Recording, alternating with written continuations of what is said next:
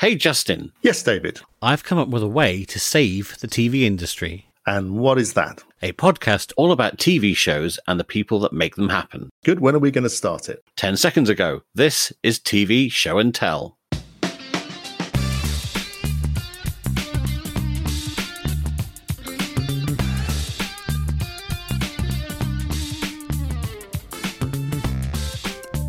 Hello and welcome to a special episode of TV Show and Tell.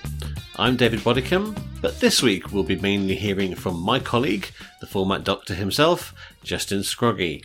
He's been rubbing shoulders with the great and the good at MIP TV, a major TV market, from which he sent back this report. So let's hear from him now.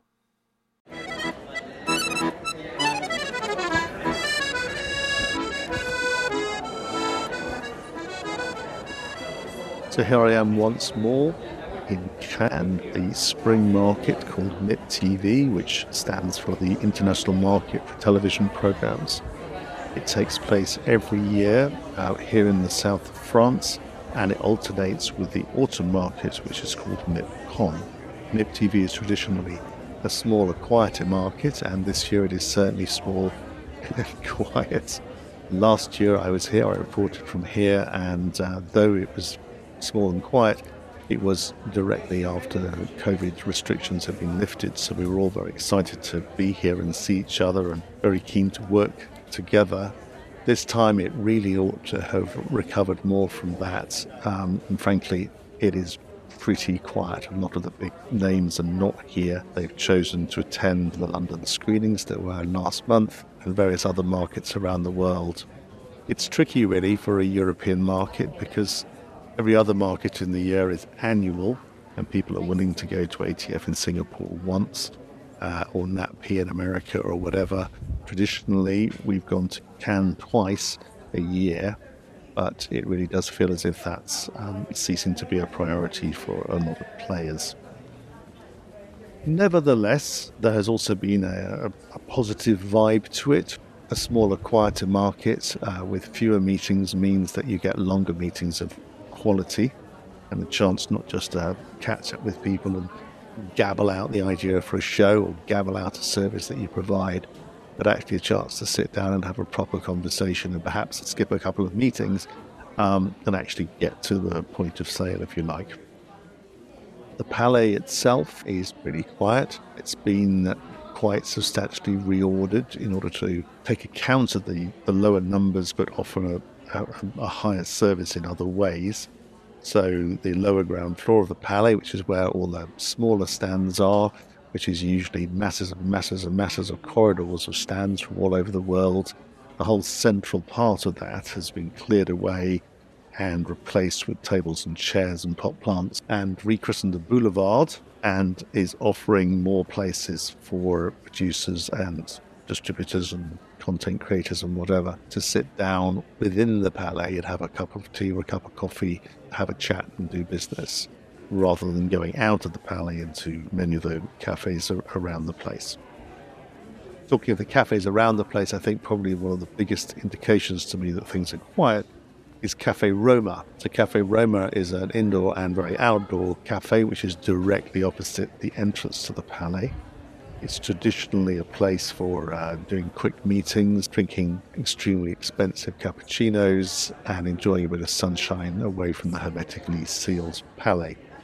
And normally at any market, during particularly Monday, Tuesday and Wednesday, it is heaving with delegates all wearing their lanyards. And I found it very noticeable that every time I walked past it, between my apartment and the Palais, which was several times a day, at least half the people in there were not wearing lanyards. You can look at that two ways. Either they're locals, and I think quite a lot of them clearly were, or they're people who decided to come to the market but not register because actually there was very little need to go into the Palais. You need to register if you want to go in. But I encountered quite a few people who had simply come to sit in the Cafe Roma and other places and do their meetings without registering, which is not good for the organisers, obviously, who rely on that revenue, and that may have been a reason why they were attracting them inside the Palais to have coffee in the boulevard. Anyway, here I am, and I'm going to head out and see what I can see and report back to you.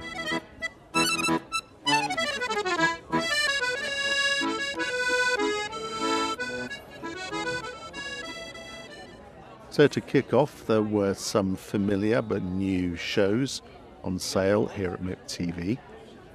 Among them were Rise and Fall, Studio Lambert for Channel 4, which is the reality competition where people are living in a high-rise block and are competing to rise up and down the social order within that block.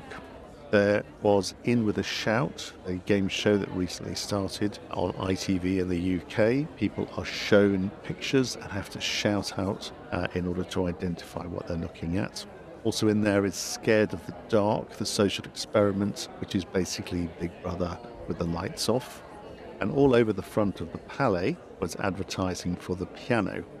Regular upright pianos are placed in public places around the country. People sit down and have a go.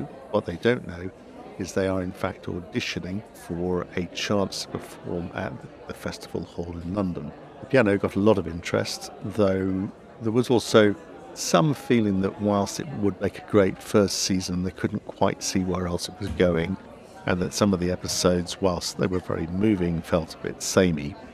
What was also interesting was that there was at least one other piano-based format that seemed to have been rushed into paper or into a sizzle in order to compete with the piano, but no doubt the piano will reign supreme.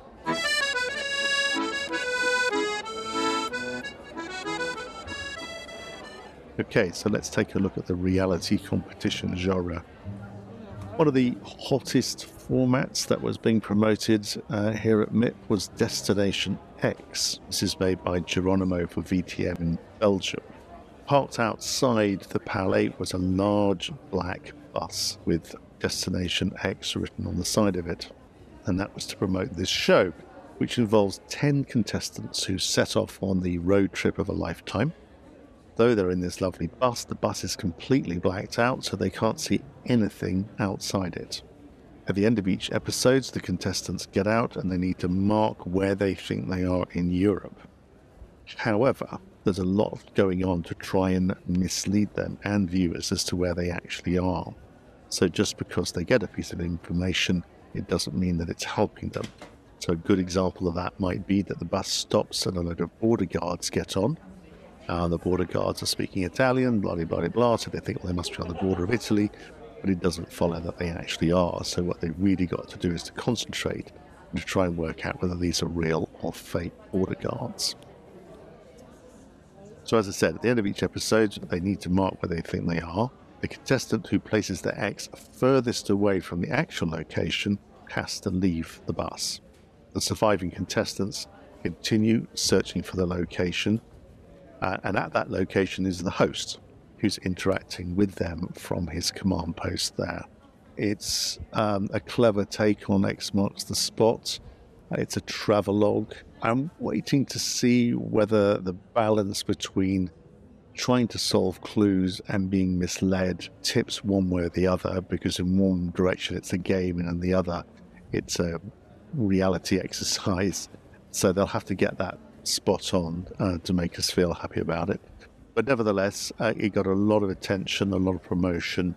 I know it's being picked up by the BBC, so we can expect to see it in the UK sometime soon. Sticking with things on wheels, I was quite attracted by Hot Wheels, The Ultimate Challenge. You may remember as a kid those small toy cars that we used to have called Hot Wheels that were very souped up, and if you pulled them back then they had a little engine in them that made them shoot forwards and you could race them around the carpet. So in this show from Endemol Shine North America and Worker Bee and in association with Mattel, so in each episode 2 Hot Wheels superfans are competing to turn a nostalgic car from their own past into a life-size Hot Wheels car of their dreams. And they get helped by automotive experts to do that. So the winner of the episode gets to take home $25,000 in prize money, which is not bad at all. Now, in the finale, the 3 finalists make over another car, and what they're hoping to do is to win the ultimate prize. And the ultimate prize is to have their design made into an official Hot Wheels die-cast toy car. And that's quite a cool twist on the branded entertainment genre. And also, I just like the idea of going from the big to the small. You work on the big cars and you end up with the small one, rather than the other way around. I think that's quite neat. So that starts transmitting May of this year, and I guess we'll see whether it travels around the world. Now, of course, a staple of the reality competition is, of course, Bear Grylls, the climber and adventurer and chief scout, who's graced our screens in some excellent primetime shows over the years. In this show, called I Survived Bear Grylls, he's taking a slightly different direction. So there are 8 episodes, and in each one of them, we have what are called armchair adventurers, so people who previously, if you like, sat there and watched other people suffer on Bear Grylls shows. And this time, they're attempting to survive challenges that have been created by Bear.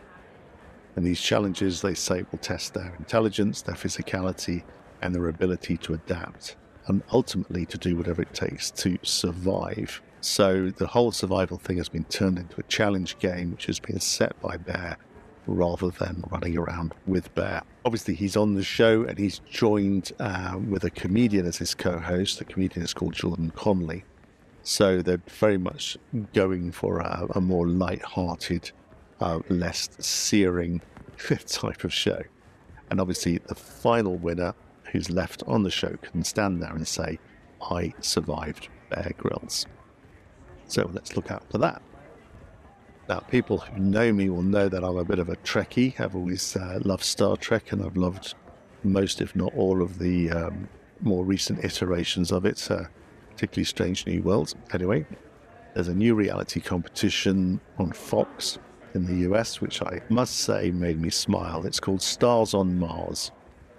Now, as you probably know, there have been any number of formats presented at the market over a couple of decades, which have involved members of the public training to be astronauts. And whilst they all sound great and they all promise to take people into space, none of them ever actually have done. So this is an unscripted series in which celebrities trade, live, eat, sleep and bond in a space station that's designed to simulate life on Mars, on the Red Planet. Clearly they're going for a light-hearted take on this, because Mission Control is played by none other than Captain Kirk himself, William Shatner. And he has a very nice line, which I'd like to read out to you, which is this. Good news for our celebronauts. There's a new word for you. Celebronauts. Good news for our celebronauts from Mission Control. Thanks to lower gravity on Mars, you'll weigh 62% less. Bad news, the air is unbreathable. So if you're from LA, it'll remind you of home. So that's Stars on Mars reality competition, premiering later in the summer on Fox.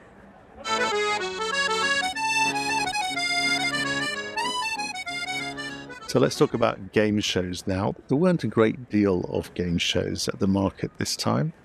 I'm not entirely sure why, though I suspect it's a reaction to the end of COVID, because following on from COVID, we had a lot of studio-based game shows, and now we have a lot of exterior location-based reality competitions and adventure competitions. Everybody wants to get outside, get traveling, get out in the fresh air.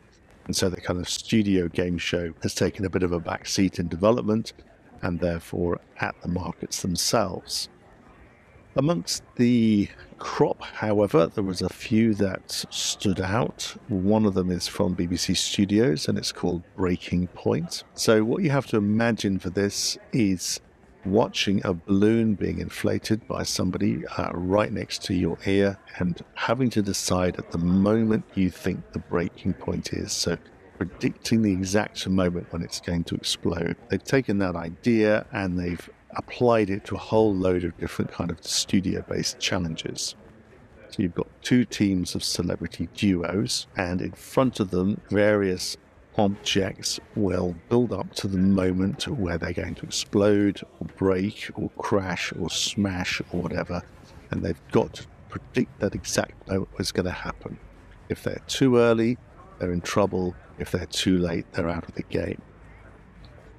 Obviously, what's attractive about this show is that it has a series of big moments, a series of key things that we're building up to. It has a lot of tension, and perhaps more importantly, it's ideal for turning into video clips to put onto social media. The big question is whether something that's based on a series of relatively short moments can stretch out into a commercial 1 hour show, and also whether you can keep on doing either the same things or new things in every episode. But it has instant appeal. I can see it working for the whole family, which is the golden aim at the moment. So keep an eye out for breaking points. Also from the BBC is a show called Hack Attack. This is a short-form game show, which is probably a good thing, bearing in mind its content. It involves 2 brave celebrities in each episode.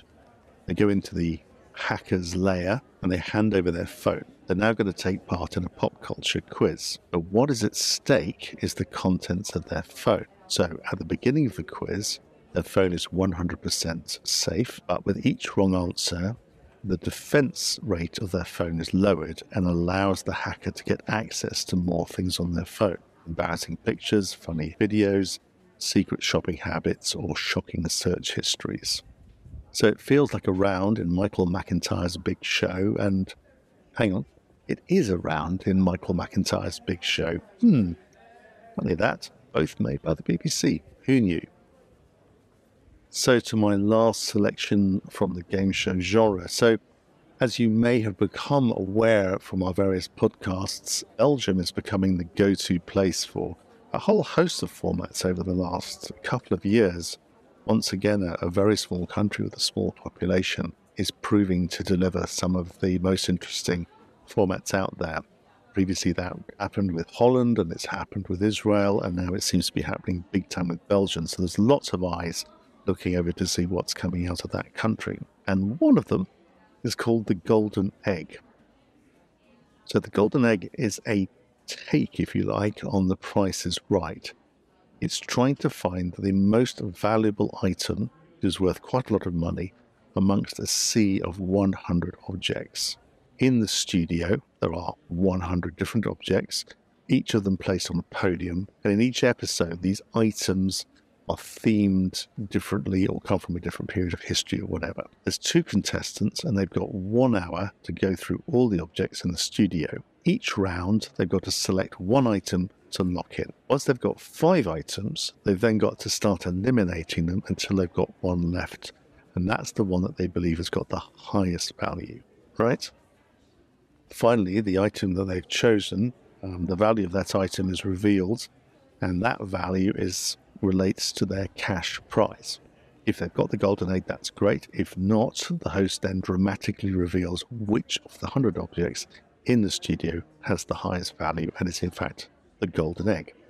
So it's quite fun, it's quite play along, it's visual, and I can see that it's something that could actually travel quite neatly in daytime access prime time around the world. And it's always worth remembering that the formats that we're massively aware of are those that play in prime time. It costs a lot of money. But a lot of the formats that just travel quietly around the world and stack up a great deal of sales are ones like this that just play cleverly and neatly in daytime or access prime time slots.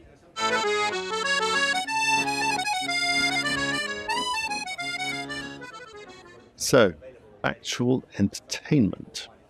You might have thought that there really is nothing left to do in the property entertainment program genre, and to be honest, I'm pretty sure that's true. But there is a nice format out there from Loud People in Denmark, who's a great company, called 100 Years for Sale. So you've got 2 brokers who are competing, and they've got to sell 10 houses that collectively have been on the market for more than 100 years. So each picks 5, and they've got 10 months to sell these challenging and often very run-down houses.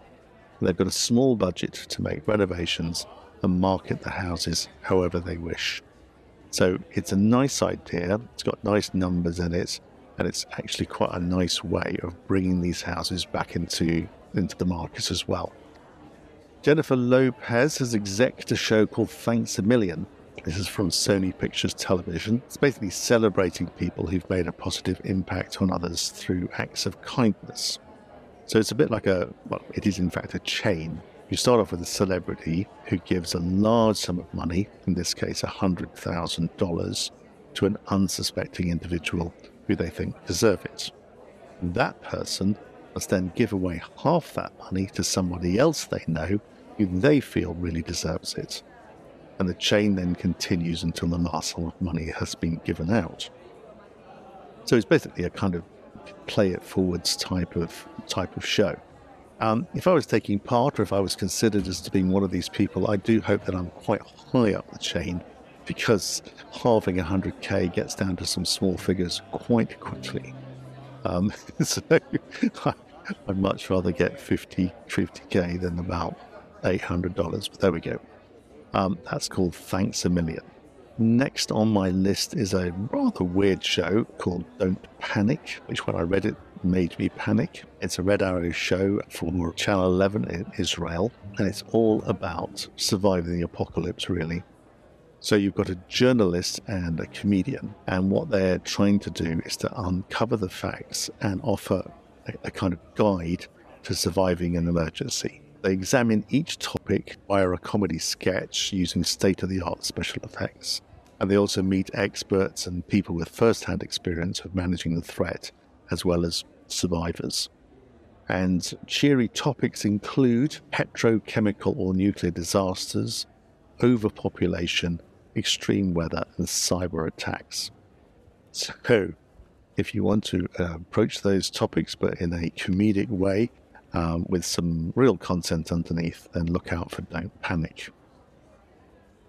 Also in a slightly weird category, and I actually wrote this down as uncategorizable on my notes, is a show called Keep Talking, I Love It. Now, this is from NBC in South Korea, and they've called it the MMA of the tongues.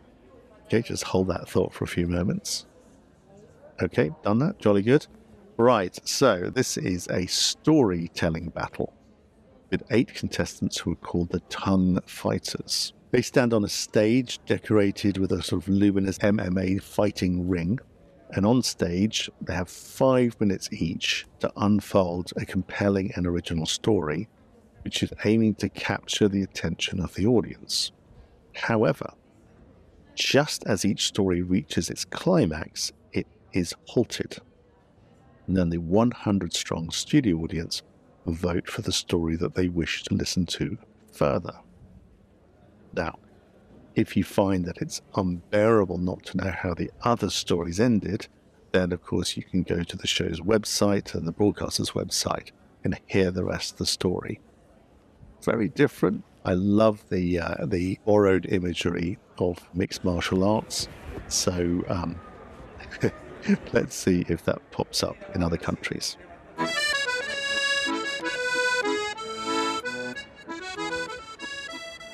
So probably the most prolific genre of the last few years has been the dating show. And I must say that I feel like I've reached optimum dating show, that there just cannot be another way of doing this. Of the selection that I've got for you, I must say that some of them have gone to a very strange place. I thought I'd start with the most mainstream, if you like, and head towards the weirdest.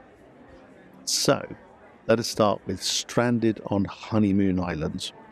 So this is from Snowman Productions, and Snowman Productions are famous for having created Married at First Sight, one of the most successful formats to travel the world in recent years. So rather cleverly, they brought Married at First Sight and Survivor together into one format. So you've got 4 couples. They get married after meeting for the first time. There's a kind of 30-second speed date that leads up to that.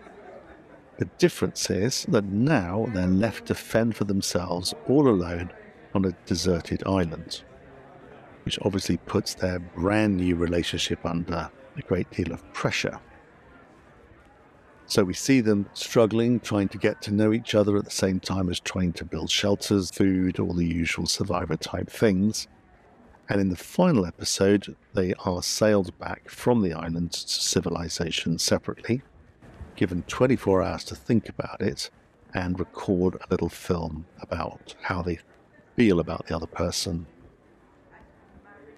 So they see a film of appreciation from the other half, and then finally there's a decision-making ceremony where each of them needs to declare whether they want to continue to be married or not.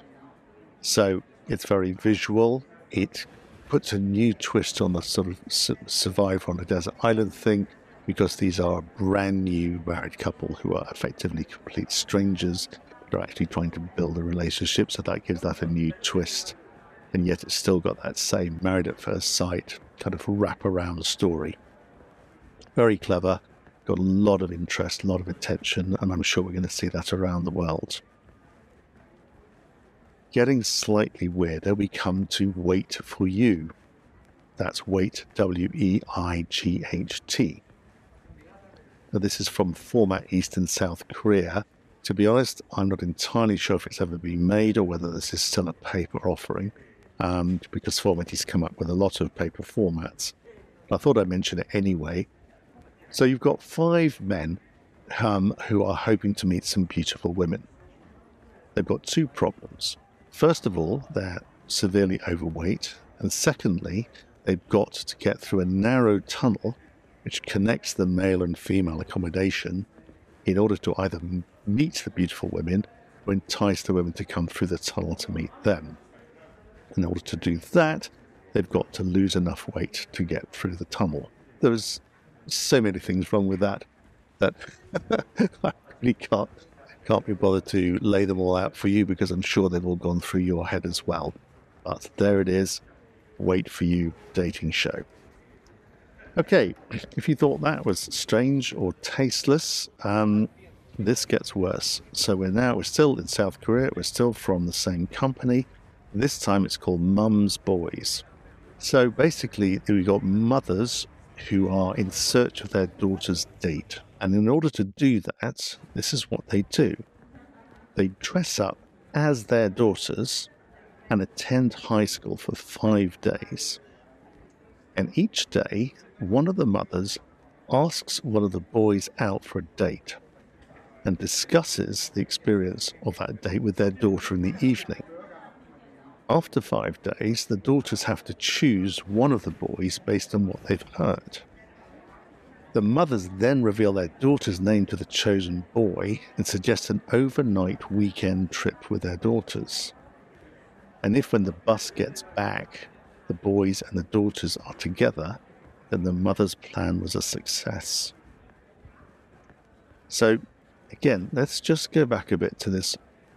The mothers dress up as their daughters, go to high school, and go on dates with boys that they think their daughters might go out with. Hold that thought. That's also on paper, I think, and to be honest, let's hope it stays that way. Finally, and if you think that couldn't get any weirder, I bring you For the Love of Dilfs. For the Love of Dilfs. So this is a dating show from Out TV, and it professes to combine 2 groups of, quote, the internet's favourite gay archetypes, himbos and daddies. It's produced by Daddy TV, and it premiered in January. And possibly the only reason this got any kind of noise at the market is it is presented by Stormy Daniels. So, as we all know, Stormy Daniels is currently involved in some issues with Donald Trump in the States. So here is a quote from Stormy, which I will leave you with. I was brought here by Dr. Dilf, a mysterious gay relationship expert, to help these singles find the man of their dreams. I know it sounds kind of weird, but hey, the check cleared, and I love a good check. So here I am.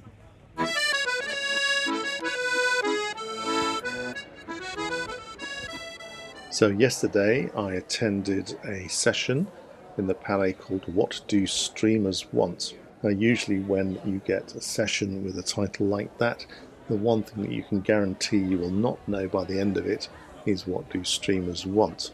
However, this was presented partly by Guy Bisson from Ampere, who are terrific media market analysts, and typically Guy gave an extremely clear list of what streamers want, which I thought I might share with you.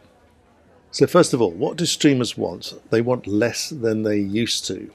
This is because, as you may be aware, the streamers are struggling, the subscription model is starting to buckle, and they are reining in their budgets big time. So not only are they commissioning less, they're also spending less money on it. Which brings us to number 2. What do streamers want? They want more bangs for their bucks. In other words, the days of the kind of gravy train of going to the streamers because they've just got loads and loads of money and are happy to spend it, those days are over, which is probably a good thing because it is never a guarantee of quality. As we've all seen, there have been some very expensive flops on the streamers. What else do streamers want? They want something unscripted. So this has been a real sea change and really helpful for those of us in the unscripted side of the business. Up until now, drama has dominated and the unscripted space on the streamers has been pretty random, to be honest. It's very hard to see any kind of strategy or sense of a cohesive content plan. However, one of the things Guy told us was that now 1 in 2 commissions from the streamers are unscripted. So this is a massive growing area. What is also potentially about to happen in America is a writer's strike. So these are the people who write drama, who write scripted series, who are going on strike because the revenue that they're getting from the streamers is pitiful compared to what they've got in the past from the broadcasters, and that's due to very different business practices. Essentially, rather than commissioning entire writers' rooms to make long series, the streamers just want to commission a few writers, a head writer and a couple of others, and bring in any more people as and when they need them. What they've also been doing is not running series endlessly on the streamer. So you may have noticed that some shows have started disappearing. And because they've disappeared, that means that they don't have to pay the writers who wrote those episodes residuals, as in ongoing fees for transmitting and broadcasting the shows. All of that is having a pretty devastating effect on the script writers in America, the screenwriters, and they're very unhappy with these new business practices and are threatening to go on strike. Now, the last time this happened, which was, I think, 2007, there was a massive writer's strike in America. It lasted for 100 days, and it is credited with having really boosted the whole reality television phenomenon. Yes, there were reality shows around before then, but this massive dent in the schedule left by all these dramas that were not written and therefore not made had to be filled by people who you didn't have to pay for. Enter a vast tranche of reality shows which we're still living with today. I have great sympathies with the writers of America, and screenwriters deserve every penny they get. But I must say that if on the unscripted side we could benefit at least a little bit from the bonanza of having to fill all those hours with quality television, I'll be pleased about it. What else do the streamers want? They want something long-lasting. Now, this is interesting, because up until now, the subscription model has not been a good one for longevity. If you create a format, the main thing that you want is for it to last more than one series, ideally 2, 3, 4, 5, or to run for years. But what we found thus far with many of the streamers is that they're not actually very interested in longevity. Why? Because the subscription model says you need to keep finding new subscribers all of the time. You cannot stand still. And that has led them to believe they have to keep offering something new to keep people on their streamer and also to attract new people. So they move on to a new unscripted show quite quickly. Now we're being told that they want something that is long-lasting, particularly in the entertainment and reality space. which I can't tell you how different that is. That's a complete turnaround. And maybe that says something about the arrival of advertising that's coming to most of our streamers, because advertisers want shows that they can build a story around, and that really doesn't work with new series all of the time. So long-lasting is good, and obviously long-lasting and formats go very well together. What else do streamers want? They want something exclusive, which tells us that channels are beginning to realise that viewers have very little brand loyalty, partly because there really is no brand identity to the content. If I showed you a drama series that was on Amazon and asked you, is it on Amazon, is it on Netflix, is it on Hulu? Unless you know, you probably couldn't tell me. So now I think they're starting to think we need to make things that are exclusive and that say something about us as a streamer. Streamers want something fast. Fast stands for free, ad-supported streaming television. So this is, if you've seen fast channels, they're like really linear TV programs that stream all of the time. They're just on at particular times of day, and they're free to watch, and these are very attractive to streamers. However, Guy also came up with a couple of facts that I thought were very interesting about fast channels. Even though there are so many of them and they're the fastest growing area of our business, 60% of them are based on a single show franchise. So they're all episodes of Friends, they're all episodes of Come Dine With Me, they're all episodes of Got Talent. And even the ones with mixed content only have a maximum of 13 different shows in a week. From a creator's point of view, I'm not particularly excited about fast channels because pretty much everything I've ever seen on a fast channel has previously been made. And it seems to me it's just an outlet to dump your library of content in a way that can pick up some revenue. But apparently the streamers are looking for it. The streamers want something Asian, which is at the moment the hottest new market for streamers, particularly South Korea. You may have seen that Netflix have just made a massive investment into new Asian content, particularly from Korea, because it is doing so well. It's attracting audiences way, way beyond its borders or even its region of the world. A lot of it is very, very high quality, and it's different as well. It's got a different narrative shape to it. People get very excited about it. So they're looking for that. They're looking for something theatrical, as in things that they can also release in cinemas. And they're looking for something that is adapted. In other words, something that is utilizing existing IP, which is, again, interesting for the formats business, that they're actually, rather than just originating shows, they're looking to make their own versions of existing formats, which is good for us because that means they have to license rather than keep all the rights.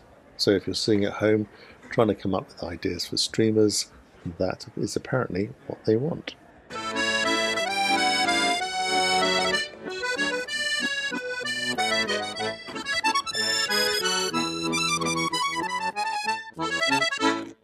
Thanks very much to Justin for that report. We'll be back very soon with a new season. If you want to comment on anything in today's show or have any questions about the TV industry you want us to cover, you can contact us on Twitter @TV Show Podcast or email us via contact@tvshowandtell.com. But for now, from Justin and myself, that's been TV Show and Tell.